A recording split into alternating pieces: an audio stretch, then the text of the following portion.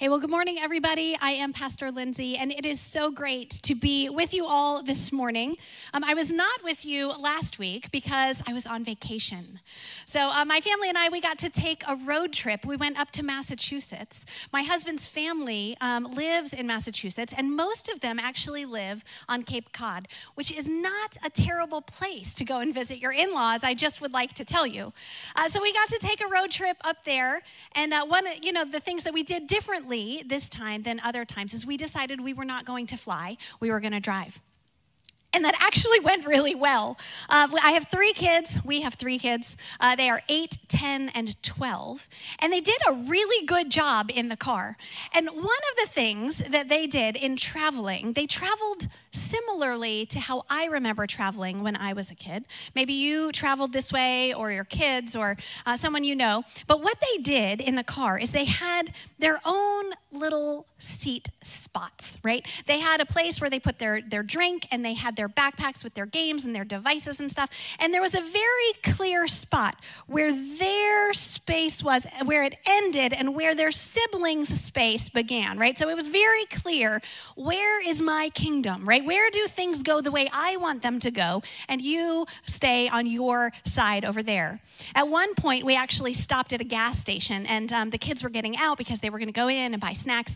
And because we were filling up with gas, we have a minivan, right? So the door slides on one side. So they all had to get out of one door, which meant they all had to cross over one of the kids' kingdoms, right? They had to cross over their space. And this didn't go so well because they got sand in the seat, right? It was a disaster for this particular child. And so this idea of kingdom, right? These spaces where things go the way that we want them to go is what I want us to spend some time talking and thinking about this morning. There's a Presbyterian pastor named John Ortberg, who I like very much, and he's influenced my thinking about this a lot. I would recommend reading some of the stuff that he has to write about it and some of the sermons he's given and stuff. You'll probably hear some of his influence in some of the things that I'm saying if you're familiar with him and his teachings about kingdoms. He wrote an article that I read, and in that article, he asked a question that has just really stayed with me. And I think the reason that this question has stayed with me for so long and so kind of much is that I really struggled to answer the question. And the question that he asked was essentially this. He said, what is the main message that Jesus himself preached? What was it that Jesus went around from city to city preaching and teaching? And so if you've read any of the stories of Jesus in the Bible, you see that Jesus went around and did a lot of things, right? He hung out with people, he had dinner with people, and almost everything else falls into three categories. Jesus went around and he healed the sick, he cast out demons, and he preached the gospel. So he went from city to city and town to town preaching the gospel, which is the good news of God. And so John Ortberg asked this question. He said, what is the good news that Jesus was telling people about? What is the main thing that he went around telling people about? And I struggled with that a little bit because I realized that when I thought about the good news, when I thought about the gospel, almost always I thought about Jesus' death and resurrection. I would talk about it in terms of Jesus dying on the cross, being raised to life, and going to heaven.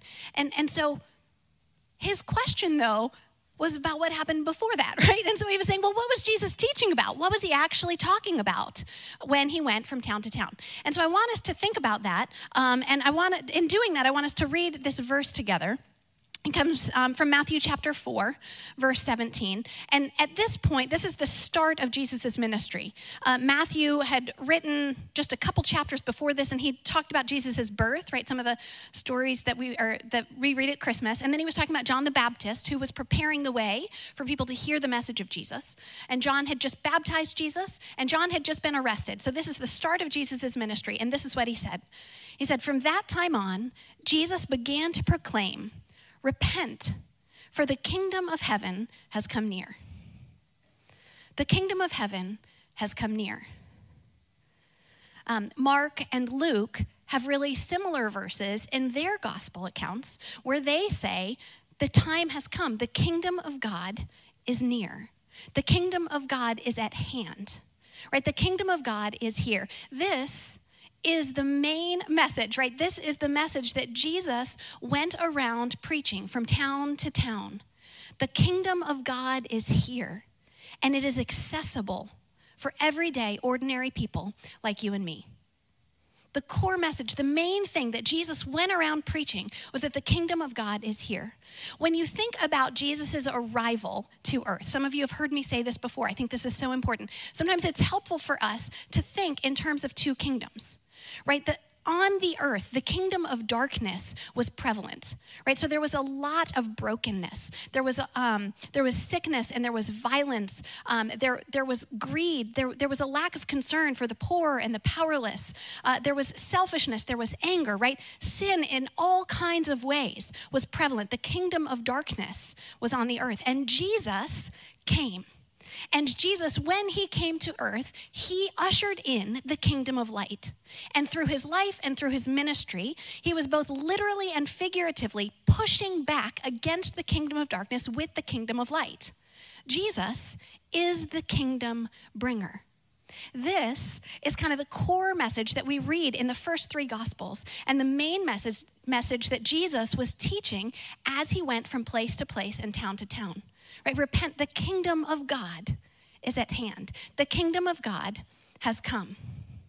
And so we can see that Jesus not only provided a way for us to enter into that kingdom, right? And this is the part that we talk about a lot, right? The way that we can repent, the way that we receive this free gift of salvation. Jesus provides the way for us to enter that kingdom. But through Jesus' life and through his ministry, we see that Jesus actually modeled the kingdom of God for us. And so we can see as Jesus was talking with his family members, as he was interacting with the crowd, as he was talking with his disciples, right? As he was interacting with people who were vulnerable, as he was interacting with the powerful, we can see him modeling the values of the kingdom of God that he ushered in. And then we can learn about the kingdom of God that Jesus brought through Jesus' sermons and stories.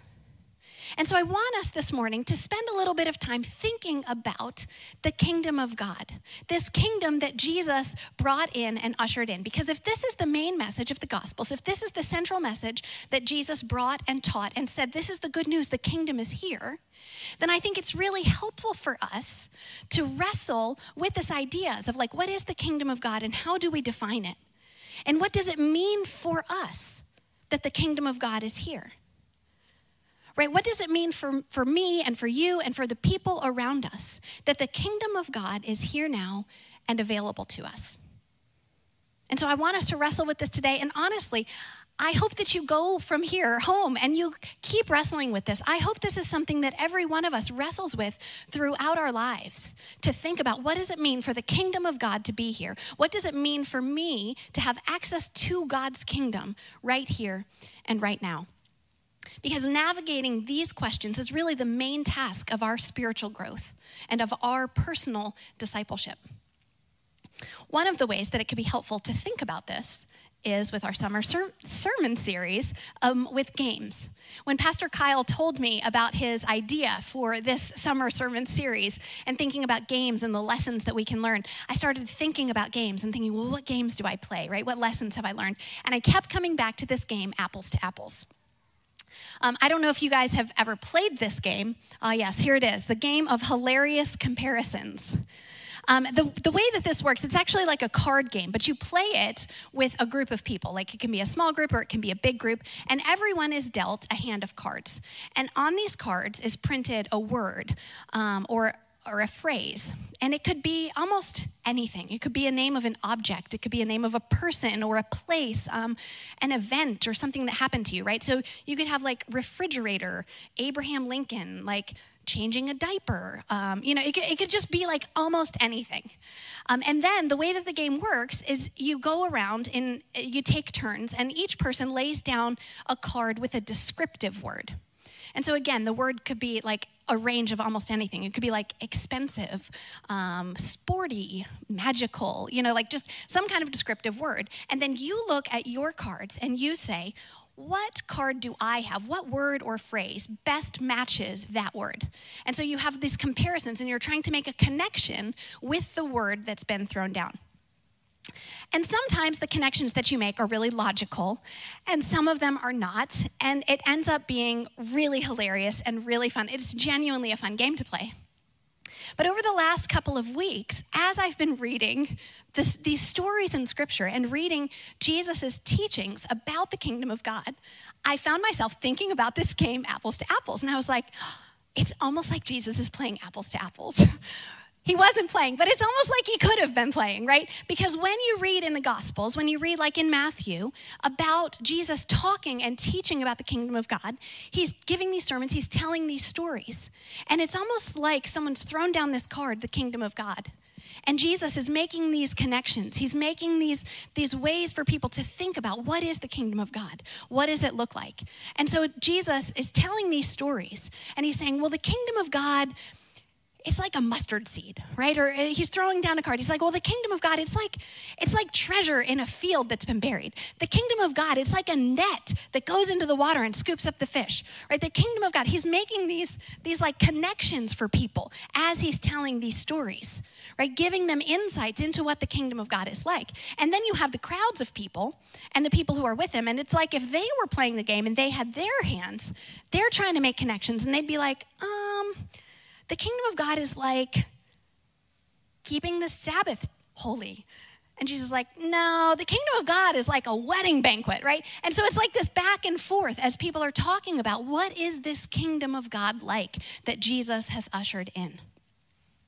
And so I think, as Jesus was doing that, he was making all of these points, and it's like he was highlighting these different ways that people could think about and evaluate what his kingdom is.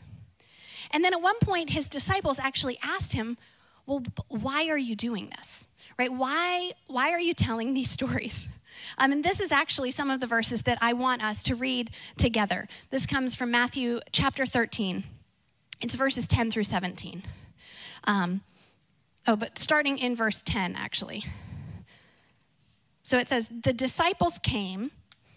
I'll read verse 10 to you. It says, then the disciples came and asked Jesus, why do you speak to them in parables? Right? Why are you speaking to the crowd in parables?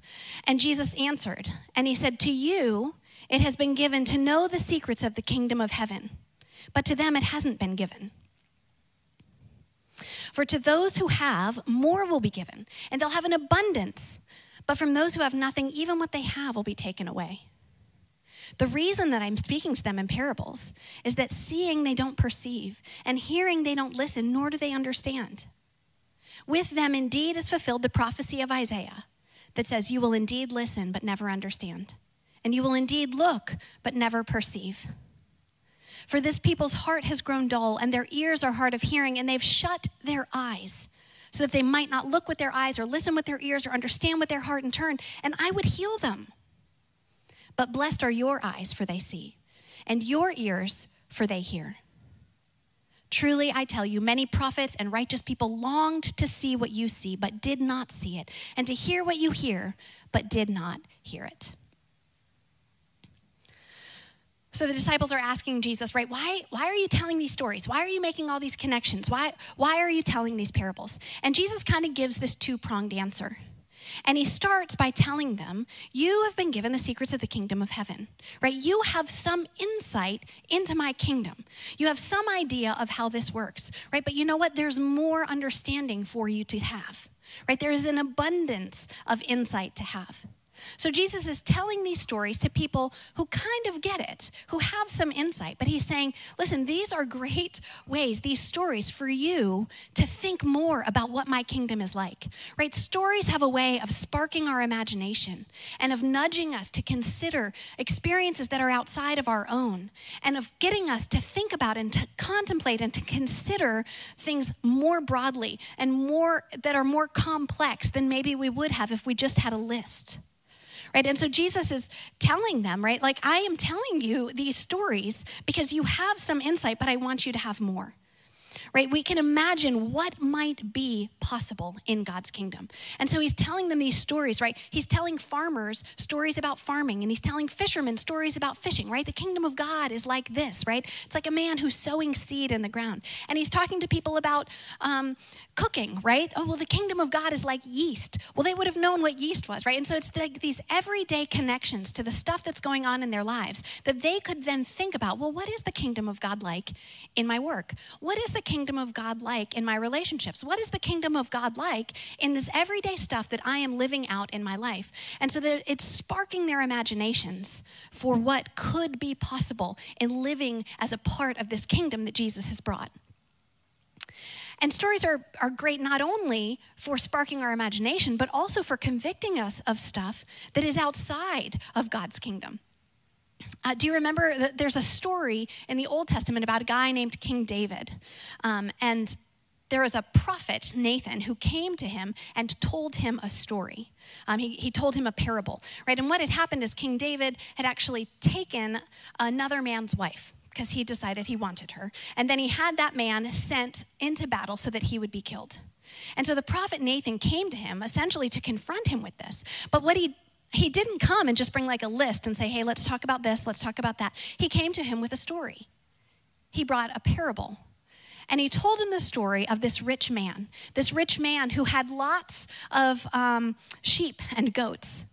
And he had company that was coming, and he said, you know, what this rich man did is he went to this poor man who had one little lamb that he loved. And he took that little lamb from that man, and he slaughtered it, and he fed it to his guests, right? And David hears this story, and he's just like, what? Like, he's outraged. He's like, this guy's the worst. Like, what is happening? And Nathan looks at him and says, you are that man. Right? Stories have a way of capturing us and helping us understand situations. It can cut us to the core. It can broaden our understanding. It can lead us in our imaginations to consider, what is the kingdom of God like? What is the kingdom of God not like? So Jesus answers this question, why are you telling all these stories? By telling them that, I want you to have an abundance of insight. I want you to have an abundance of understanding. And then the other part of his answer is a bit more of a hard reality, where Jesus actually says, like, if there is not readiness in someone's heart to hear this story, right? If they don't want to engage, then they're actually not even going to understand what's being said to them. Sometimes people have like their minds made up, and they have a set way of thinking about things. Right? It's almost like a filter or a lens that they use to see the world. And even when they hear the word of God, who is Jesus, right? When they hear the words of Jesus come to them, challenging them about a way that they're living or a way that they're thinking, right? It's like they don't understand it. They interpret what they hear in terms of what they've always thought and in terms of what they've always done. Right, this is so important, right? We don't want to miss this, because sometimes we can have a habit of hearing and seeing something without understanding the significance of what we're hearing and seeing for our own lives. Right, we can get in this habit and we hear things and we see things, but we miss the significance for ourselves. St. Augustine was a theologian who lived in the late 4th century and early 5th century. And when he was talking about these parables that Jesus told, he said that for some people, when they heard these stories, it was almost like looking at calligraphy that was written in another foreign language. I have this picture that I found that is calligraphy. This is in Korean. Isn't it beautiful? Right? You can just see the lines and the swirls, right? That doesn't look anything like what we write. And so St. Augustine was saying, like, you could look at this and you could admire it, right? And you can say, oh, isn't that lovely? And you can see it and not really see it, right? You can hear without really understanding. And so he was saying, this is what happens sometimes with the parables and the stories that Jesus tells. Right? Jesus said, this is what happens sometimes when people hear my stories, right? And you can look at what's happening and you can say, oh, isn't that sweet? Oh, isn't that nice? Oh, that's just a nice story. Oh, isn't that lovely? But you don't really understand what it's saying. Jesus is saying sometimes this happens with people who don't want to understand, who don't want to see, who aren't open to understanding, right? They'll hear something, but they've gotten in such a pattern and such a way of thinking that it's not going to pierce to their hearts, and they're not going to be convicted, and they're not going to be inspired. They're going to misunderstand the stories that I'm telling. Right? For some of us, right, when we think of apples to apples, Jesus is making these connections, right? Inspiring us with new ways of thinking. But sometimes we actually need to break some of the connections and some of the ways of thinking about God or his kingdom that we've gotten into. That happened with some of the crowds, right? When they would say, well, the kingdom of God is like making sure you keep the Sabbath the right way, right? And Jesus is like, no, this is what the kingdom of God is like. Right? Some of us have these patterned ways of thinking about God and his kingdom that actually aren't very helpful or accurate.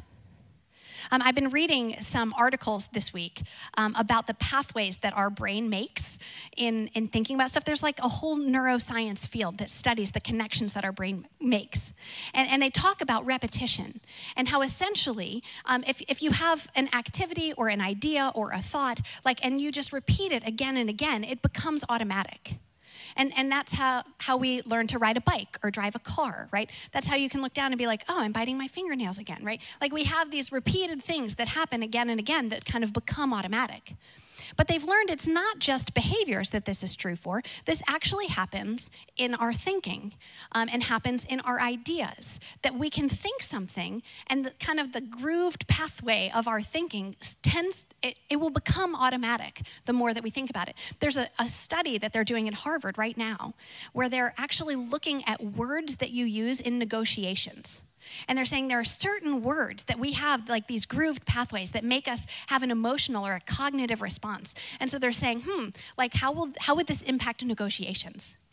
And so I started thinking, well, how would this impact us in our faith? How would this impact us in our understanding of God and of his kingdom that he came to bring? Are there ways of thinking about him that we've maybe been thinking for so long that we don't even realize that we're seeing it through a lens that God wants to make a different connection? I mentioned earlier, this question that John Ortberg was asking. And, when I was growing up and really into my early adulthood, a lot of the way that I thought about Jesus and about his kingdom was really through the lens of his death and resurrection and going to heaven when I died. And it was almost like that was what I was thinking about. Almost like, what is it that we have to do to make sure that we go to heaven? When I was in youth group, the name of my youth group was Fire Escape. Right? That was like the literal name. Like we're escaping the fires of hell. Fire Escape Youth Group. I thought it was so cool. And at the time, and now when you think about it, it's like, oh, that really says something about what you're highlighting, right? And it's not that that's a wrong thing, right? Jesus provides a way for us to be saved, right? This is part of our story that we absolutely believe. Jesus offers us this free gift of salvation that saves us so that we can spend eternity with him forever. And also, there's something that's not quite right about that. Because the message of the good news that Jesus brought was not that we can escape and go up there to be with him, but that he has brought his kingdom down here to be with us. Right? He brought his kingdom down here. My kingdom is near. The kingdom of God is at hand. It is available for you now.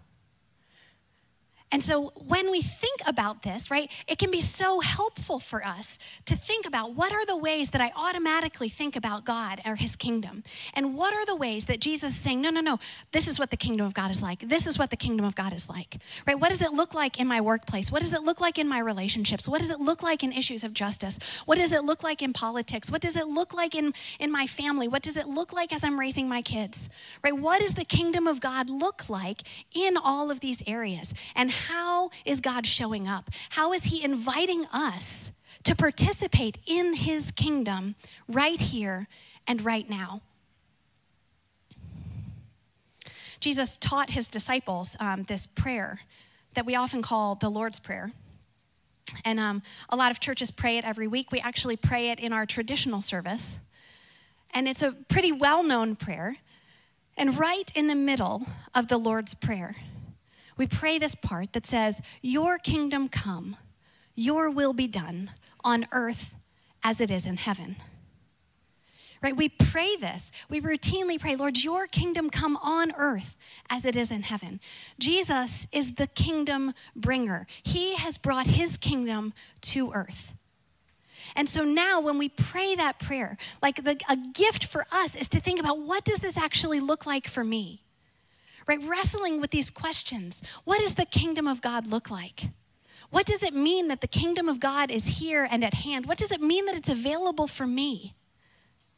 What does it mean for us when we think about, Lord, your kingdom come in the places where there is hopelessness? Your kingdom come where kids are being abused. Your kingdom come where employees are being taken advantage of. Your kingdom come in my marriage. Your kingdom come in this church. Your kingdom come everywhere. What would it look like for us to seek first God's kingdom?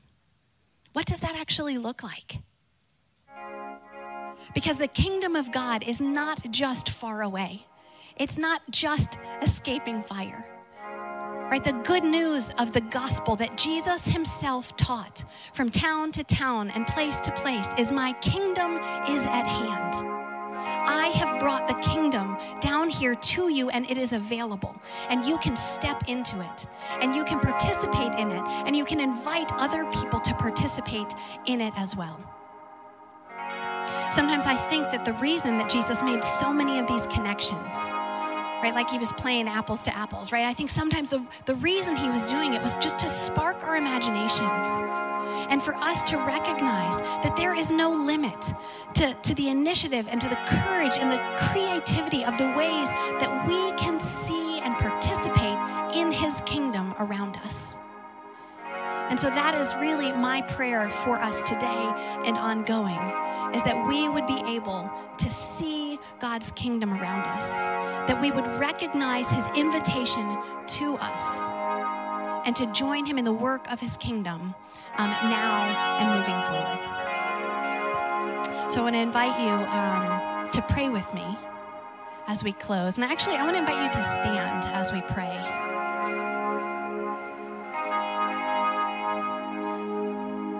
And I just want to pray a prayer over us. And at the end of my prayer, I'm actually going to pray the Lord's Prayer. And if you know the Lord's Prayer, I want to invite you to pray it out loud with me. Jesus, we thank you for being the kingdom bringer. We thank you for the good news of the gospel that says that you have come and your kingdom is at hand. Thank you for inviting us to join you in the work of your kingdom. Lord, when we look around the world, we can see that there is still so much pain and brokenness and sin that abounds. But you have come with the kingdom of light.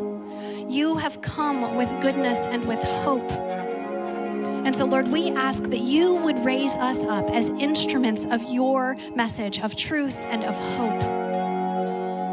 Lord, we ask that you would help us to see and understand more of what your kingdom is, what your kingdom is like, of the goodness that you have for us in it. As we read your stories and your words, Lord, will you move us and stir within us? And will you help us as we seek to join you in seeing your kingdom come? And now let's pray together the prayer that, Lord, you've taught us to pray, saying, Our Father, who art in heaven, holy is your name. Your kingdom come, your will be done, on earth as it is in heaven. Give us this day our daily bread, and forgive us for our trespasses, as we forgive those who trespass against us. And lead us not into temptation, but deliver us from evil. For yours is the kingdom and the power and the glory forever. Amen.